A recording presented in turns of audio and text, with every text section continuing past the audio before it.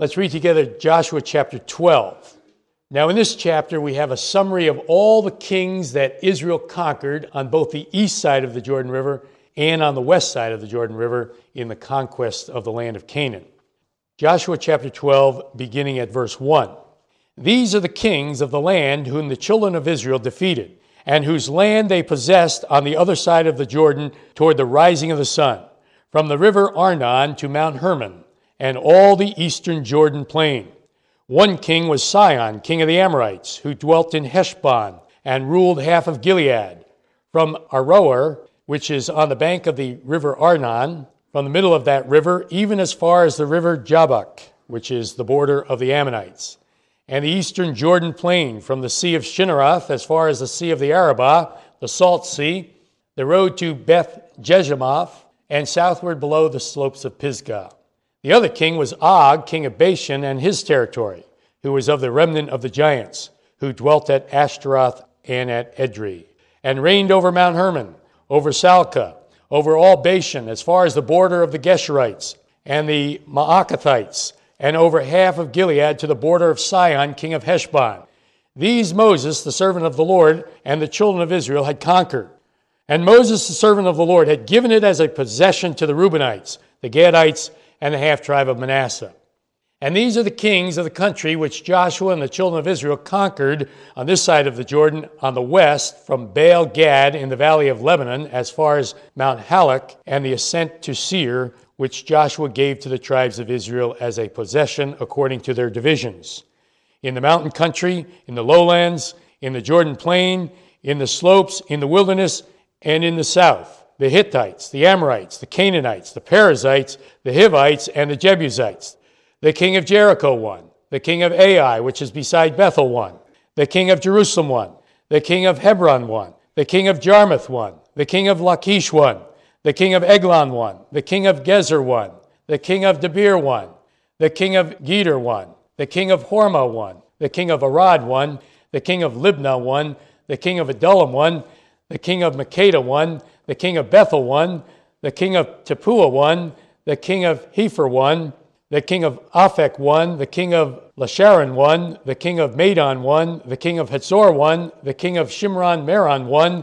The king of Akshaph won. The king of Taanach won. The king of Megiddo won. The king of Kedesh won. The king of Jokneam in Carmel won. The king of Dor in the heights of Dor won. The king of the people of Gilgal won. The king of Tirzah won. All the kings, 31. Margie said to me when I was preparing this message, "You're not going to read all those names and all those kings, are you?" I said, "Well, why not? This is the Bible. These people at this church, they're spiritual. They can handle this stuff." Well, anyway, it wasn't so bad, right? Let's begin this chapter with some background notes. The book of Joshua is clearly divided into two halves.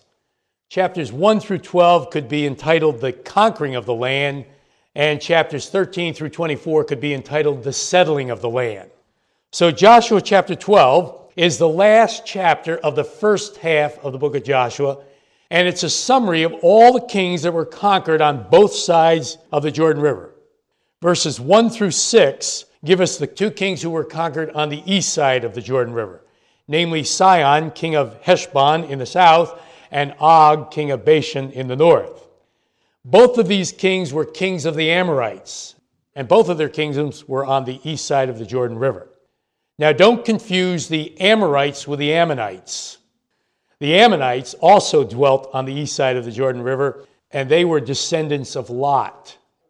The Amorites were one of the enemy nations that possessed the land of Canaan. Most of them lived on the west side of the Jordan, but we have some of them living on the east side of the Jordan in these two kingdoms of Sihon and Og in the north. So verses 1 through 6 then summarize the defeat of these two Amorite kings who were on the east side of the Jordan River. Now verses 7 through 24 is a summary of all the conquered kings on the west side of the Jordan River. 31 kings in all, 16 in the south and 15 in the north. Now, what are so many kings doing in an area of land that is only about the size of the state of New Jersey? The answer is that these are kings of city-states. The Canaanites were not united as a nation, but they were fractured up into many city-states with a ruling king for each city. Archaeologists have located the mounds or tells of many of these ancient cities that are mentioned here, and many of them are also mentioned in the Amarna letters. The Amarna letters are ancient clay tablets uncovered in Egypt. They were communication between Egypt and the political leaders in Canaan around the time of the conquest. So a number of the cities that are mentioned here in Joshua chapter 12 are also named in the Amarna letters. Once again, archaeology supporting the accuracy of Scripture. Well, so much for our background notes. Let's move now to our doctrinal or teaching points. Doctrinal or teaching point number 1.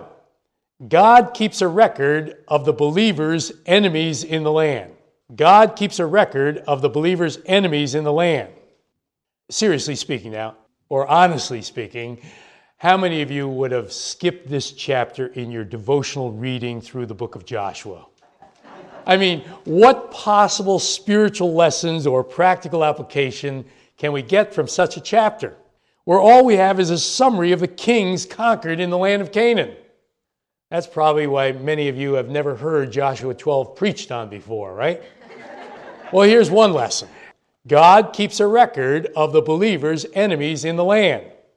Remember, the physical land of Canaan, with all of its blessings and battles, represents or pictures the spiritual land of spiritual blessings and spiritual battles that the Lord has given us and wants us to possess. The Lord wants us to enjoy the spiritual blessings and be victorious in the spiritual battles.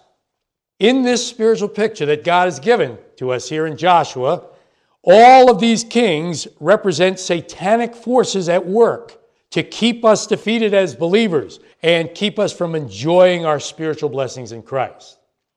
Ephesians 6 verse 12 says, "We wrestle not against flesh and blood, but against principalities and powers, against the rulers of the darkness of this world, against spiritual hosts of wickedness in the heavenly places." Now let me ask you, do you think God knows all about these enemy forces? Of course he does. Just as God kept a detailed record here of all the enemy kings in the land of Canaan, so God knows and keeps a record of all the enemy opposition that we face. God knows everything that Satan is doing and knows every single principality and power, and he knows every single fallen angel and demon that exists. After all, God created them before their fall. God knows every form of spiritual opposition that these enemy forces are using to try and defeat us and prevent us from enjoying our spiritual blessings in Christ. Now, this gives me encouragement. How about you? To know that God knows all the problems and temptations and forms of spiritual opposition that we face should be an encouragement to us. David said in Psalm 69, verse 19, that all his adversaries were before God. That is, God knew them all. God knows each and every enemy force that we face. God keeps a record of the believer's enemies in the land. Doctrinal point number 2. God keeps a record of the believer's victories in the land. God keeps a record of the believer's victories in the land. Not only does God know every satanic agent and every evil force that we face in spiritual warfare, but he also enables us to defeat these enemy forces. Listen to the promise of 1 Corinthians 10, verse 13. "No temptation or test has overtaken you, except such as is common to man. But God is faithful, who will not allow you to be tempted or tested beyond what you are able, but will, with the temptation or test, also make the way of escape that you may be able to bear it."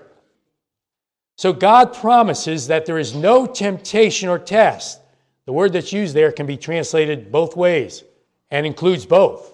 Temptation, solicitation to evil, or test of our faith. So God promises that there's no temptation to sin or tests of our faith that we face that we can't overcome and see victory. And God expects us to be victorious. And he keeps a record of the victories so that he can reward us. The Apostle Paul said in 2 Timothy chapter 4, verses 7 and 8, I have fought the good fight. I have finished the race. I have kept the faith. Finally, there is laid up for me the crown of righteousness, which the Lord, the righteous judge, will give to me on that day, and not to me only, but also to all who have loved his appearing. What's the crown of righteousness anyway? The crown of righteousness is not the reward of becoming righteous, because we already are righteous if we're believers. That's our position in Christ. The crown of righteousness is the reward for righteous living. And righteous living includes victory over spiritual opposition. The Lord not only enables us to be victorious in spiritual warfare, he keeps a record of the victories and remembers them and will reward us for the victories. Just as God kept a record of all of Israel's victories in the land of Canaan, so God keeps a record of all our victories in spiritual warfare. Now, this truth can be applied collectively as well as individually. The Lord knows every form of spiritual opposition this church has faced, and he keeps a record of your faithfulness and victories. He knows how you have resisted any attempt of the enemy to penetrate this fellowship with false doctrine over the years. He knows how you have kept the unity of the Spirit in the bond of peace when dissension has raised its ugly head. He knows how you have disciplined sin in line with the Word of God. The Lord keeps a record of these victories and will reward you. God keeps a record of the believer's victories in the land. Practical application. Count your many battles, name them one by one. Count your many battles, name them one by one. We often sing that hymn, Count your many blessings, name them one by one.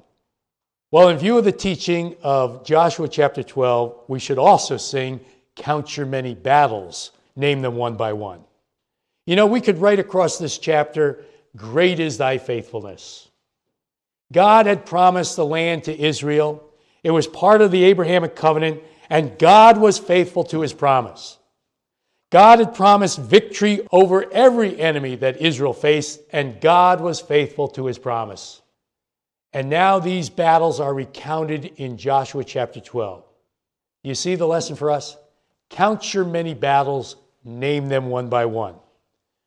Let me ask you, have you remembered to thank the Lord for giving you victory over certain temptations? Have you remembered to thank the Lord for giving you victory over that jealous spirit you had concerning that brother or sister of yours in Christ? Have you remembered to thank the Lord for giving you the ability to control your temper? Have you remembered to thank the Lord for giving you the capacity to stop lying? You know, just thanking the Lord for these victories gives us strength for further victories, sometimes in these same areas.